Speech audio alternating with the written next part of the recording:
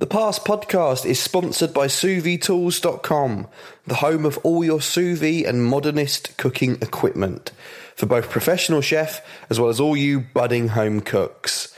Visit SousViTools.com and enter The Pass. And I'm just going to clarify that's all one word and it's all in capitals.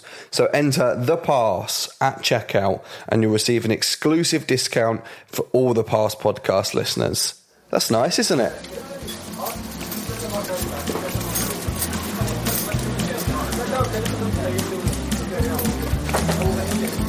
It's time for the Past Clear Down. Now, you know what that means. It's the last episode of the series. No. But, I'm hoping that we're going to be back. But, it's one of those things. It's demand.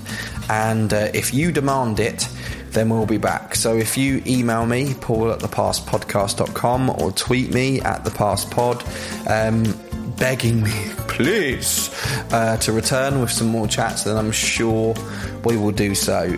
Really fantastic series. I just wanted to take this chance to say I've really, really enjoyed this series. I think it's come on in so many ways, and it's just such a pleasure to chat to such a broad range of individuals, at all various different stages of their careers.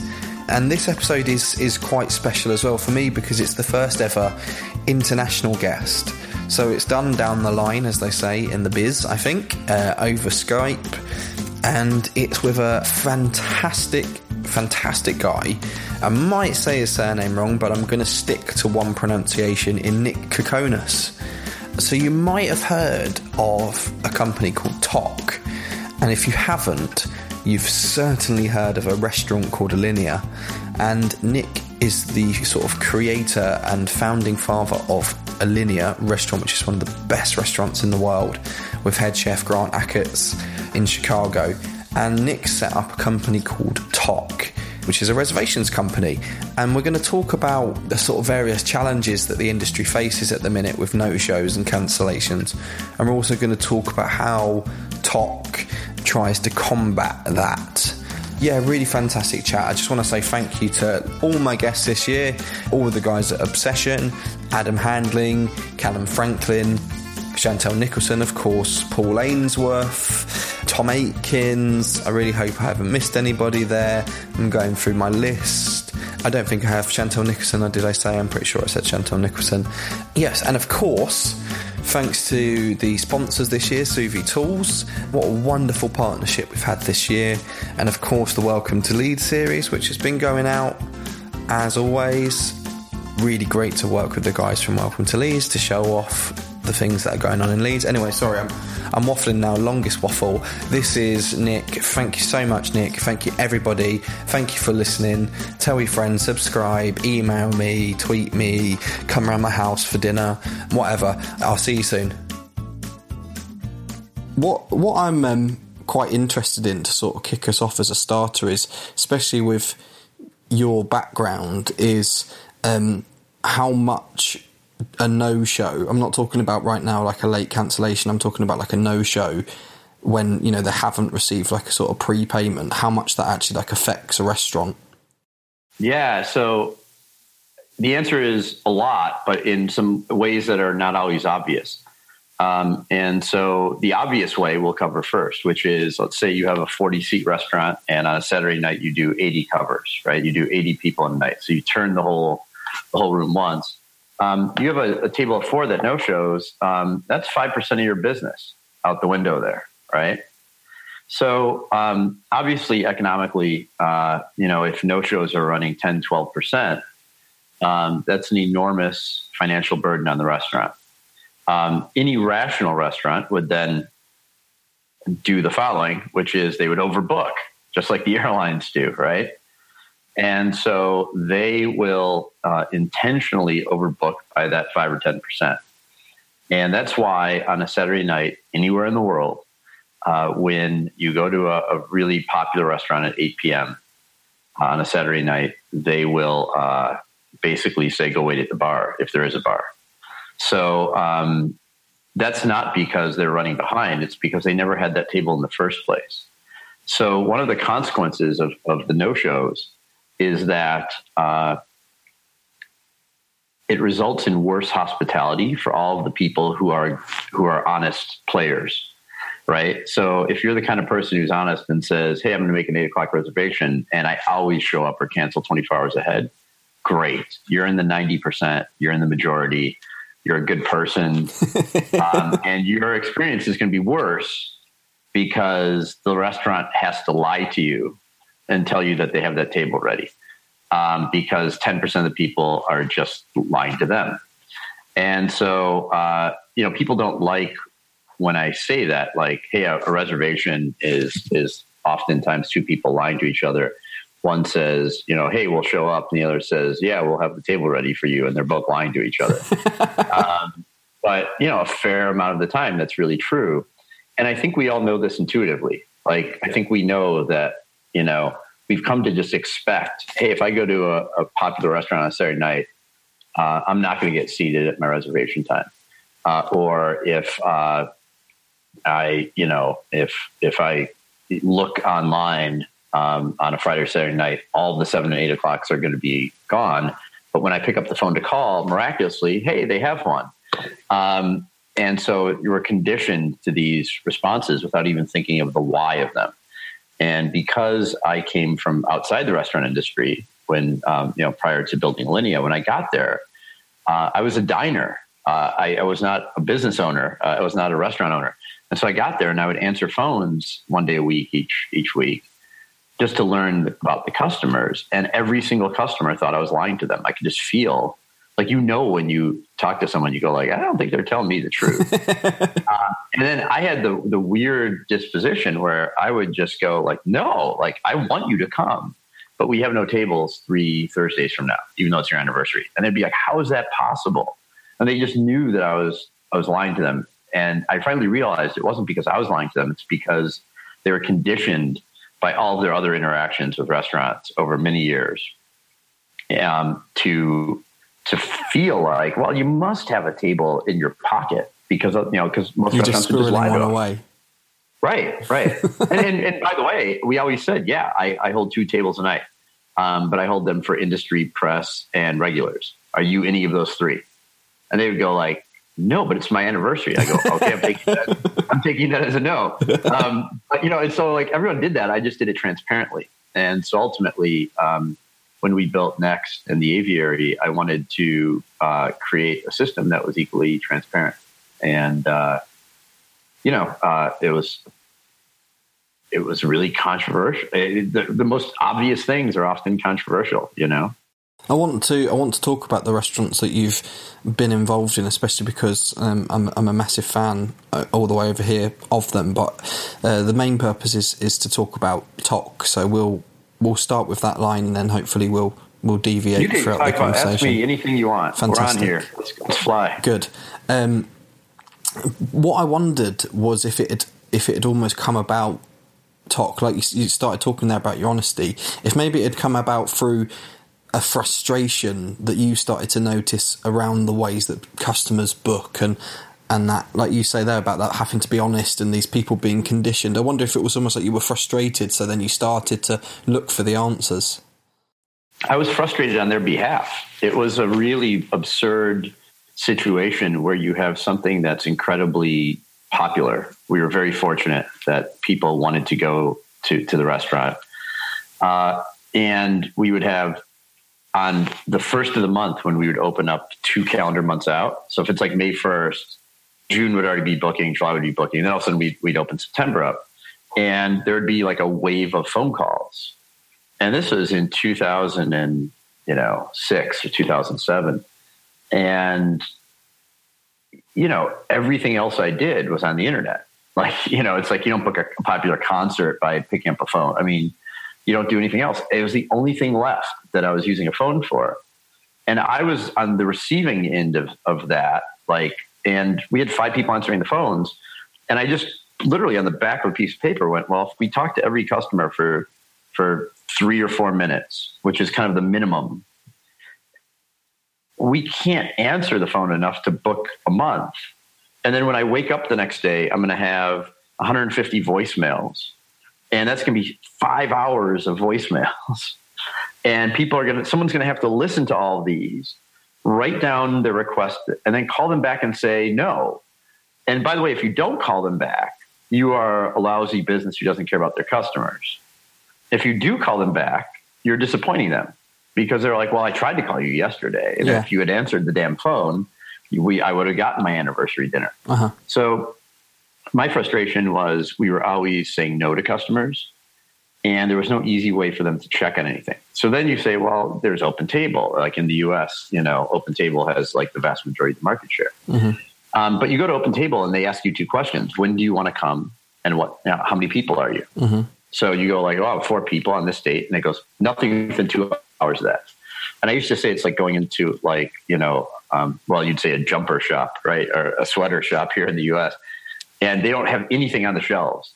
And you say, I want a black V-neck cashmere in a medium. And they go, yeah, we don't have that. Try again. And it's like, just show me the freaking sweaters, man. Like, I came in here to buy a jumper. I want a freaking jumper. Display them. Yeah. And weirdly, like, no reservation system did that. And I'm telling you the reason why is because they don't want you to know what they have around those peak times and whatnot.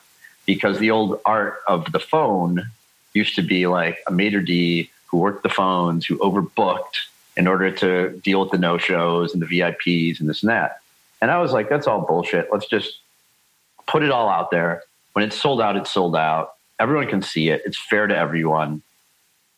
We're still going to hold back 2 tables. We're going to even be honest about that. And weirdly, nobody would listen to me. My own staff thought it was a stupid idea. Everyone in the industry thought it was a stupid idea. I called all the booking systems, all thought it was a terrible idea. And the more people were telling me it was a terrible idea, including my own team, the more I was like bullheaded and like, yeah, I want to do this. Well, yeah, because it's like if you see something really, really clearly and it's blue and everyone in the world tells you it's red, you just want someone to look at it and go, yeah, it's clearly that's blue. Like anybody. And so if not, you're going to build like a giant version of it. I hope someone sees it, and that's like when we built Next, that's what we did. Like I couldn't get anyone to do it. So I did it myself. And, it was fairly terrifying. I mean, like, it's like I was building a $3 million investment restaurant with other people's money and my own, but I take that responsibility very seriously. And you spend a year building that. And then on top of that, I was building a computer system, which was untested. And maybe no one was going to show up. And the day we were opening, it wasn't working yet. And so Grant Achatz, was calling me going, how many people should we prep for tonight? And I said, prep for like, how many do you want? But in the opening night, you don't do as many. And he was like, we want to do 54 tonight. And I was like, okay, prep for 54. And I had no backup plan. Like I intentionally didn't buy phone lines because I knew that it would be a crutch essentially to have a phone line. And so we finally launched it at about noon. It crashed because instead of being like 500 people on it, there's like 12,000 people on it. And then when I finally got it up and running, we sold $562,000 of prepaid reservations in the first 24 hours. They were literally being purchased so quickly that they would disappear from my screen. And I thought it was a computer glitch. Like I thought the system wasn't working because it was being bought so quickly. Like a crack in the matrix. Yeah. It was really, I have some video of it because I hadn't slept in days just trying to get it ready. I mean, it was like classic startup thing, the pizza box, a couple wine bottles, all that stuff. Scene. Like, like bad 3-day beard growth, smelly, all that. But, those are the times, for me at least, as an entrepreneur and all that, those are the times that you get like once every 10 or 12 years. You paint a very different picture sat on the screen opposite me now. So you've grown since then. Well, I've grown a lot older, but it's at the end of the day, I think that whenever you get a chance to do something that's disruptive, that's we're still in the process of educating people. We're still in the process of doing that. The reason I say yes to podcasts and BBC equally is because, it's one person at a time. It's one mind at a time that you change. It's one restaurant at a time. It's one diner at a time. And for me, it's really important about getting these ideas out. And by the way, I think these ideas they're not unique to what I'm doing or to Tock or to our restaurant group or whatever. What's fascinating to me is that you're in like what would you be called, the north of England? You're the kind of the yeah. So you're in the north of England, and it works there just the same. Yeah, we're talking over the internet. The culture of the world is digital at this point. Governments are having a very hard time keeping up with that change. But every single business, every single social network, and I don't mean like the online social networks, but people's lives are increasingly digital, and time and place matter less and less. And so consequently, as a business, you need to be available to people everywhere and all the time. And it's really obvious what you need to do. It doesn't mean, like, restaurants think it's bad hospitality you get rid of a phone.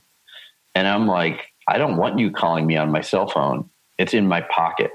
Like, you shouldn't disturb me to confirm a reservation. I'm going to dinner in 3 days. I don't need to talk to Mary on the phone and get that personal touch. I just need a text message from Mary. Like, my wife doesn't call me. Why should your restaurant?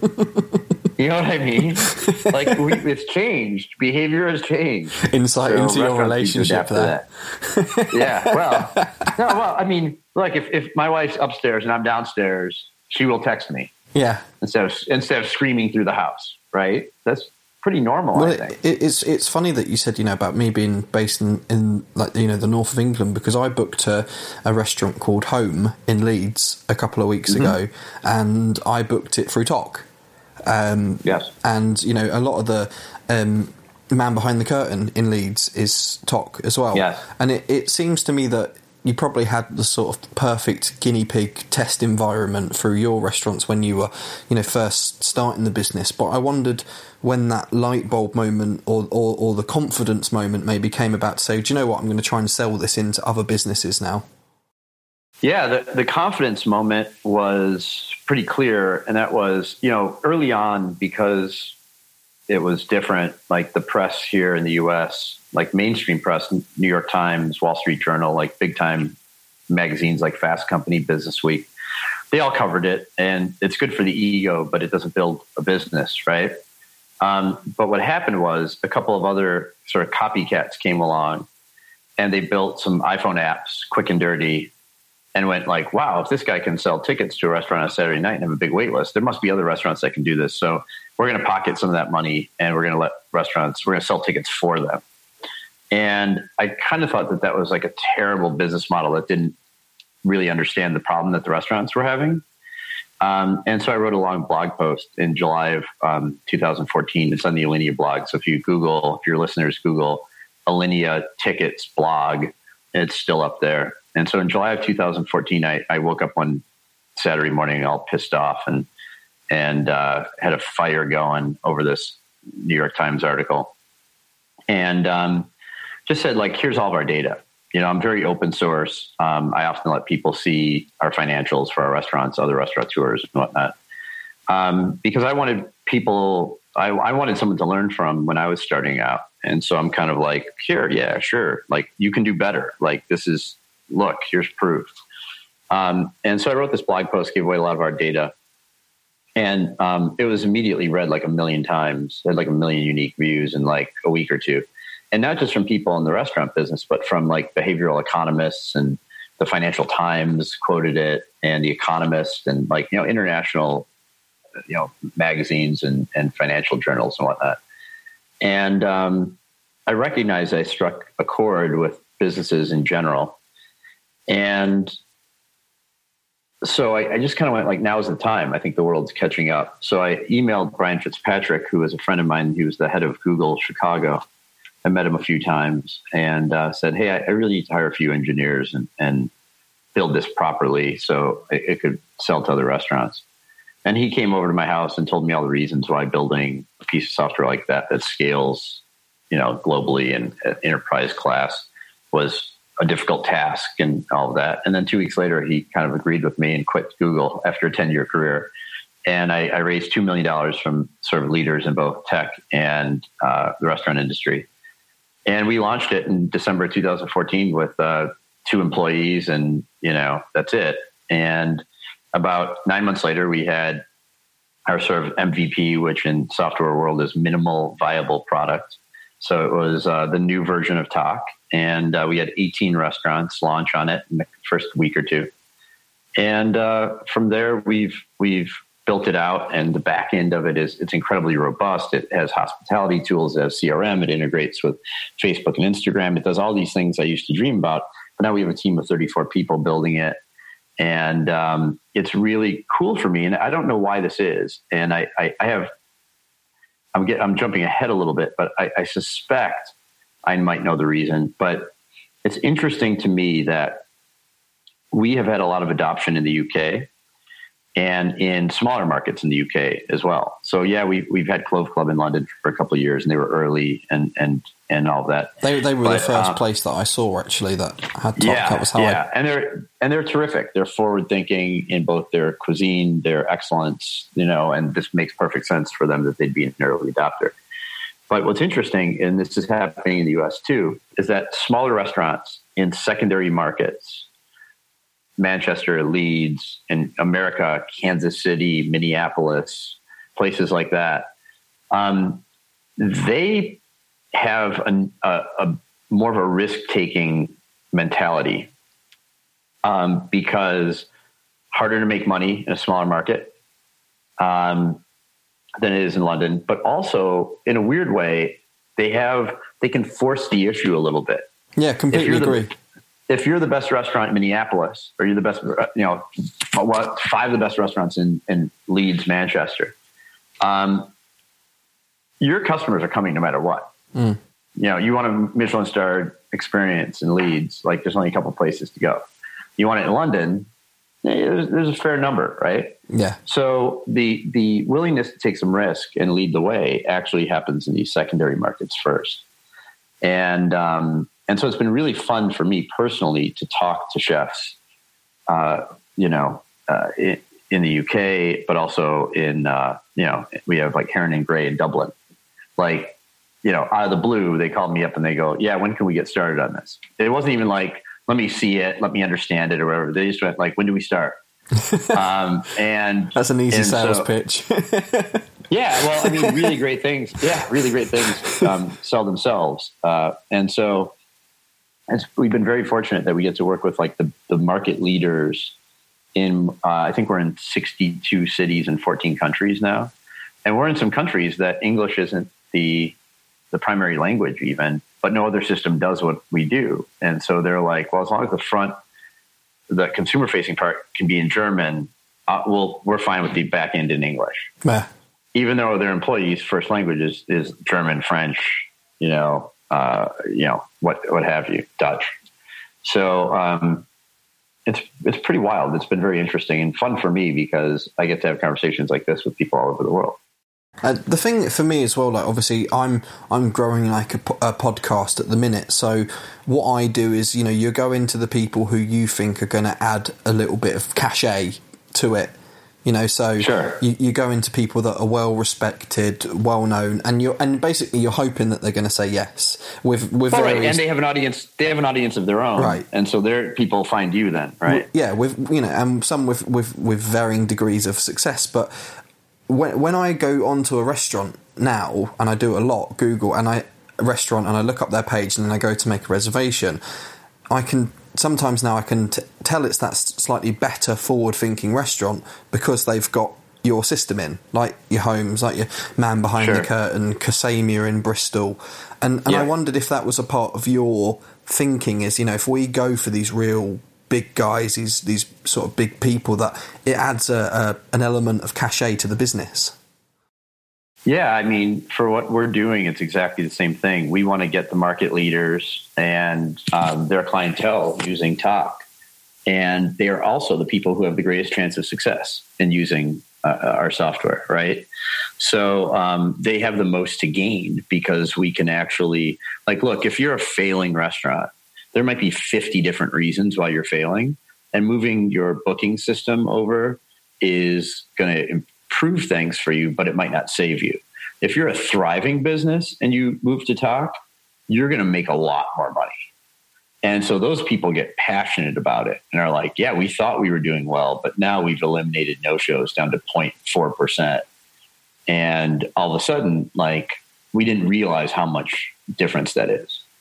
And so at the end of the day, like, it's sort of what Tesla did by building like the expensive cars first and then moving down market. It's like, you know, we went for the luxury kind of places first.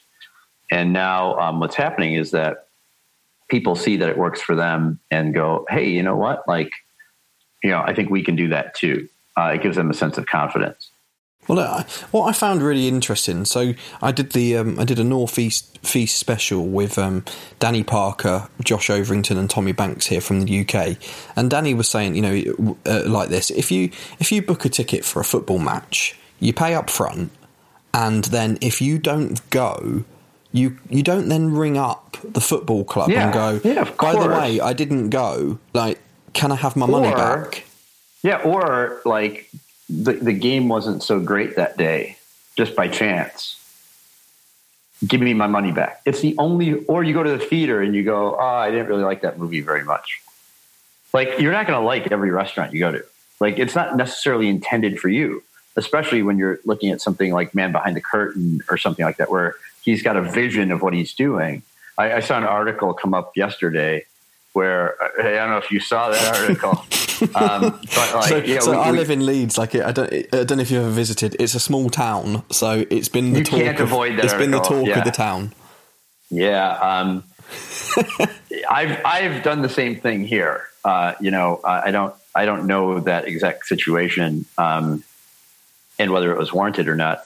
But the fact of the matter is that if someone comes to your restaurant, they eat all the food, they say nothing while they're there. And then after they leave, they go like, hey, I didn't really like that very much. Give me my money back. He's exactly right. Like, maybe it's not like a restaurant of that caliber. If you have an off night, and everybody does, it's usually the case that a chef like that will go like, man, like, that fish we brought in is no good. Don't serve it. Or like, holy cow, like, 3 tables didn't finish this course. Maybe it's off tonight. And guess what? Those people aren't paying. Like, but what I often see is that someone comes in to, I'll use my own example, a restaurant example, Alinea. They end up spending way more money than they thought once they get there on the wine and stuff. Their credit card comes 3 weeks later, and then they suddenly email you saying that they got food poisoning at your restaurant. Because, and I often call them and go like, oh, by the way, did the credit card bill jog your memory of the food poisoning that you didn't tell us about? Like, why wouldn't you have told us about that 24 hours later? Like, if you were sick, or 48 hours later. I've just seen my bill. I remembered that I hated it. It was the worst night. Yes. And so, you know, it might have been something to do with the 3 bottles of wine you ordered. Yes. Yes. Yeah. And that has happened, you know? And so, I have definitely gotten into it with some customers over that, because when things go south and we know it, we're the first people to take care of it. So I think, you know, Michael's probably the same way. Right. And I mean, he's crazy. I know he's crazy, but like, you know, he probably shouldn't have like, you know, gone all the way that he did. But at the same time, you know, that's sort of the thing. There's no form of entertainment, no other form of entertainment where you pay after the fact. You don't do it when you go to the theater in London. You don't do it when you go to the movies. You don't do it to go to a sporting match. Any of those sorts of things. Yeah, and I like you come back to say is you wonder why. That's why I asked you at the beginning about the sort of effect of a no-show, because again, it almost sort of seems to me like sometimes it's like a customer says, "Look, I didn't turn up, so what are you going to do about it?"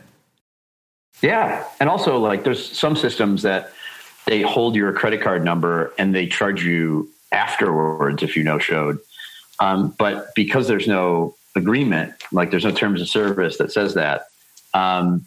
You can call the credit card company and they just give the customer the money back. And those chargebacks are wasteful or whatnot. Or what they'll say is like, okay, well, just give me a gift certificate for that amount. Well, all you're doing is you're shifting your economic loss to the future.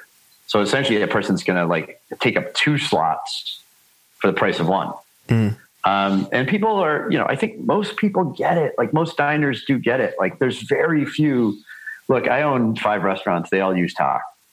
The number of people that complain about having to put down a deposit or prepay on a Saturday night, 1 a month out of 4,000 diners a week that we serve. So, it's hardly anyone. And guess what? Those are the people I don't want as my diners. Do you think it's a little bit easier though for you guys to ask for this money up front? The old question, like, you can do that. You can do that because you're Alinea. But that is. Do you not think that's a valid point?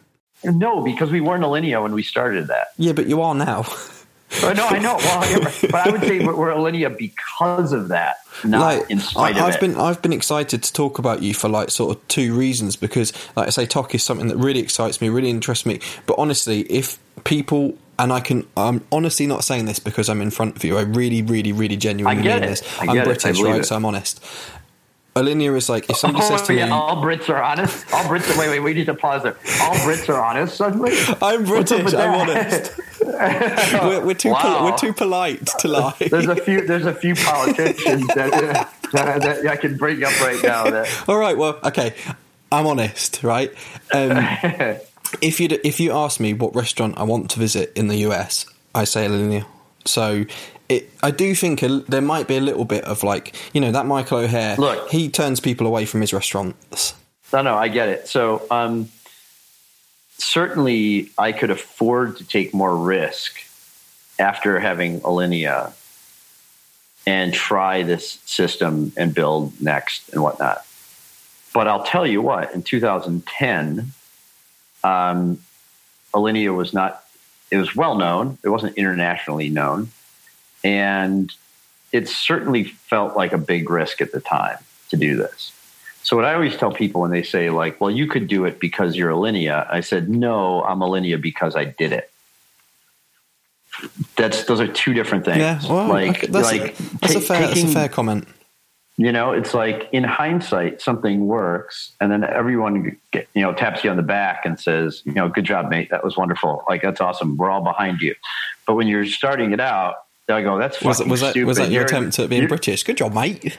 Yeah, right. And it's like, it was good. Thank you. I appreciate that. I love that you're mocking me already. This is great. Buy a ticket, come on over. We'll get you in. Okay. Do I get to go on to the press seats now that I've interviewed you? Yeah. Oh, brilliant. Yeah. Okay, cool. I like that now. That's brilliant. I'm on the first flight out. That's right. It's like everyone's behind you now when it goes well. Yeah. But you know how it is. Like, when we were doing this, I can't tell you the number of people that told me not to do it, including my own business partner at the time. So, like, it takes a certain degree of stubbornness, I guess, as well as, like a little bit of arrogance, a little bit of hubris, a little bit of like, I don't really give a damn. I'm just going to try this because I think it's right. So in a way, it's both gratifying and frustrating when people go like, oh, well, of course you could have done that because you're Alinea. It's like, no, wait. In 2004, when I quit my job to build Alinea, everyone I knew told me I was an idiot. So I think in general, the people who build restaurants, especially chef-driven, you're crazy. That's what you are.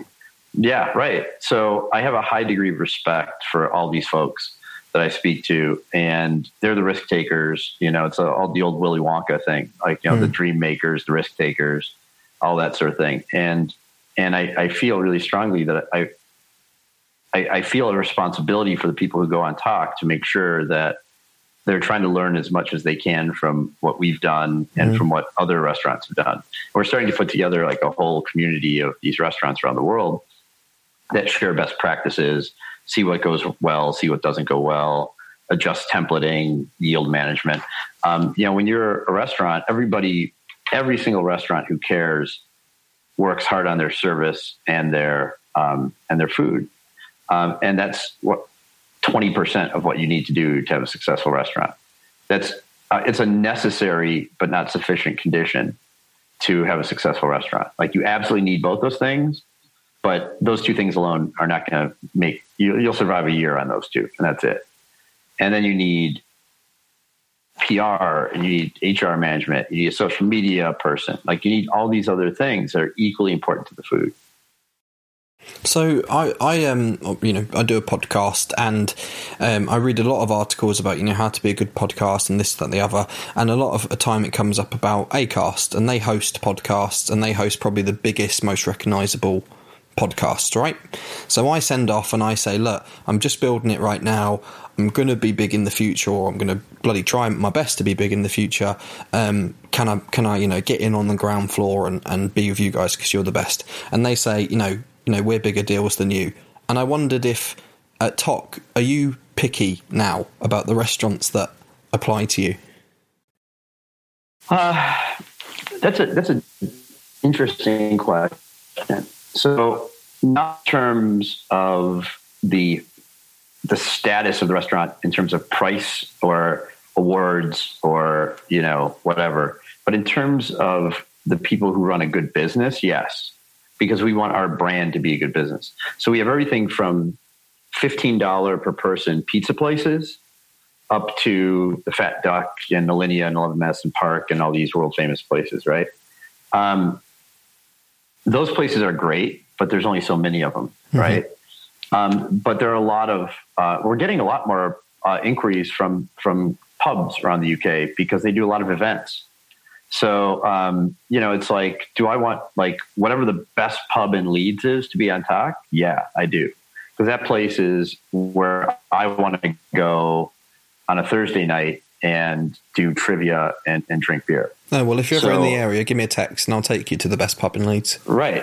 But you know what I mean? Like, what that is in your mind, and there might be three of them that you could all argue about. So, yeah, we're kind of picky in the sense that we want the great places, but we're not picky of them having to be, Michelin-starred, coursed-out menus. Like, to me, it's just as important for me to go to a great pub as it is to go to, the man behind the curtain. So if I'm a restaurant owner and I'm listening to this and I want to talk about getting Tock into my business, what's the sort of first steps to get in touch with you guys? Well, you can go to talkhq.com, as in headquarters, hq.com, and there's a little bit about the system there, and you can always just fill out a form, and someone will contact you. Or you can email me personally at nick@talkhq.com. That's my personal email, and we get about 15 to 20 inquiries a day from all over the world, which is really cool. We're adding a restaurant every day, or a little bit more, like almost 2 restaurants a day right now, which is really kind of mind blowing. It's like, I remember I went. Someone called me a couple of weeks ago and said, oh yeah, I just went to a restaurant in Tock and they named some restaurant that I'd never heard of. I couldn't even tell you what city it was in. and that's great. That means it's outgrown me and my project. We have a team of amazing people here. And, I kind of looked at the list. We added, I think, 46 restaurants in the last 30 days. And so I looked at the list and I was like, wow, look at all these. And then I went onto their Tock sites and I was like, God, look at all these great places, all these great experiences. I mean, the key thing about Tock that's great for diners is it lets you know what the restaurant has to offer besides a reservation. And so you've got your chef's tables and you've got your tasting menus and you got your New Year's Eve event. You've got all these cool things that they do. And yeah, you can go there and just get an a la carte meal too, but it's like all the great experiences within a restaurant are also available on Tock. And so I was looking at a couple of these restaurants, and I live in Chicago and Milwaukee is about an hour and a half away. A lot of people from Milwaukee come down to Chicago. Not many people from Chicago go up to Milwaukee. And so as soon as I saw this, I was like, you know what? I'm going to go up to Milwaukee and get dinner there one night and spend the night there with my wife and just get a hotel room up in Milwaukee and check the place out. Haven't been there in 20 years. So I think finding those experiences is really cool for a diner too. Yeah, I mean, and your website is and your booking system is helping me do that as well, because as I search, I'm getting married in a couple of years, and America is one of the places that we're looking at maybe doing a honeymoon. So you go, all right, well, who are these guys featuring? Like I say, because it's like having a stamp of approval, because you say to say, well, they only choose businesses that are good. So. Yeah, like Napa Valley is a great example. We now have, I think, like 12 wineries using it for the winery tours and whatnot. And then we have the French Laundry and Meadowood and Single Thread. And like, you could basically just book all these great culinary experiences around the San Francisco Bay Area, and you really can't go wrong. It's really great. And as well, it's important to say as well that as an end user, so I'm like the very end user, I actually really enjoy booking through Tock. It's always so easy. It's really self-explanatory, straightforward. I paid a deposit to go through home in Leeds. You don't pay like a full amount all the time. Yeah. So I think the restaurant can obviously choose if they want to do whole amount or deposit. Yeah, and there's also totally free reservations too. So we have a lot of places that just use it for totally free reservations, most of the time. Very big restaurant, they do 300-400 people a night. Don't take deposits because they don't have to worry about the no-show because they're not small. And if people don't show up, they always have empty seats anyway. But then they use the deposits or the prepay for events like New Year's Eve or Valentine's Day or Mother's Day or something like that. So, and you give the restaurateurs and the owners total flexibility then? They control all of that on the back end. We just make it very easy for them to create new experiences and offer them up to the public. Oh, fantastic. Well, as a part of all the podcasts, I'll tweet a link and I'll put a link on the iTunes description to your website. But Great. It's just, please also don't hang up because I'll say goodbye on the recording. And then I'm not hanging up, yeah. Don't leave me. But then I'll say thank you off air as well. But, like I say, when you start these things out, you have sort of milestones. So I can still remember my first ever guest. And now my first ever American guest. I mean, how incredible for a little lad in his bedroom come office in Leeds to be talking to yourself. It's incredible. I'll tell you something that I did. Thank you, first of all. And I'll tell you something that I decided to do when I started building Alinea. As soon as it was new for me to be reviewed. Like I was a derivatives trader before it. And all of a sudden, like we were in the New York Times. That was a really weird experience. And all of a sudden you have public reviews and you have people writing about you on their blogs and all that. So I set up Google alerts for Alinea. And so, it's like Google alert comes in and you see some blog. And I remember we were about a month or two old in 2005 and some blog came up and it had like 45 followers. And the woman wrote up just a wonderful review of Alinea. And it was just great. Like pictures, everything was great. And I went, you know what? This is better written than like 90% of the stuff I read in the newspapers and whatnot. And also it doesn't need to be edited down to something like objective or something of a certain length or any of that. So I just went like, you know what? I'm going to write her a thank you note. And so I did. I wrote her a thank you note email and just said, hey, that's a great review. Thanks so much for doing that. And she wrote back and said, holy cow, I cannot believe the owner of that restaurant took the time. Like the only people following this are my family. Like, how did you even find it? And so what I decided to do and did for almost 9 years straight without missing a day is that every single day I reached out to one customer and just said, thanks for the review. Or if it was a bad review, hey, like, I'm really sorry. I read your blog. Like clearly like something went wrong. Like tell me more about it. And what I realized is that like by writing to 365 people a year, the impact of that was massive, right? It wasn't those 365 people, it was everyone those people knew. And I did that for years and years and years. And at some point I kind of stopped doing it mostly because Google alerts kind of changed and like I started getting fewer of the blogs and everything kind of moved to social media. And so I started doing it more on social media and less on via email and blogs. But I can't say enough on how a lot of the people that were sitting in your shoes 10 years ago are in the New York Times or on TV or the radio now.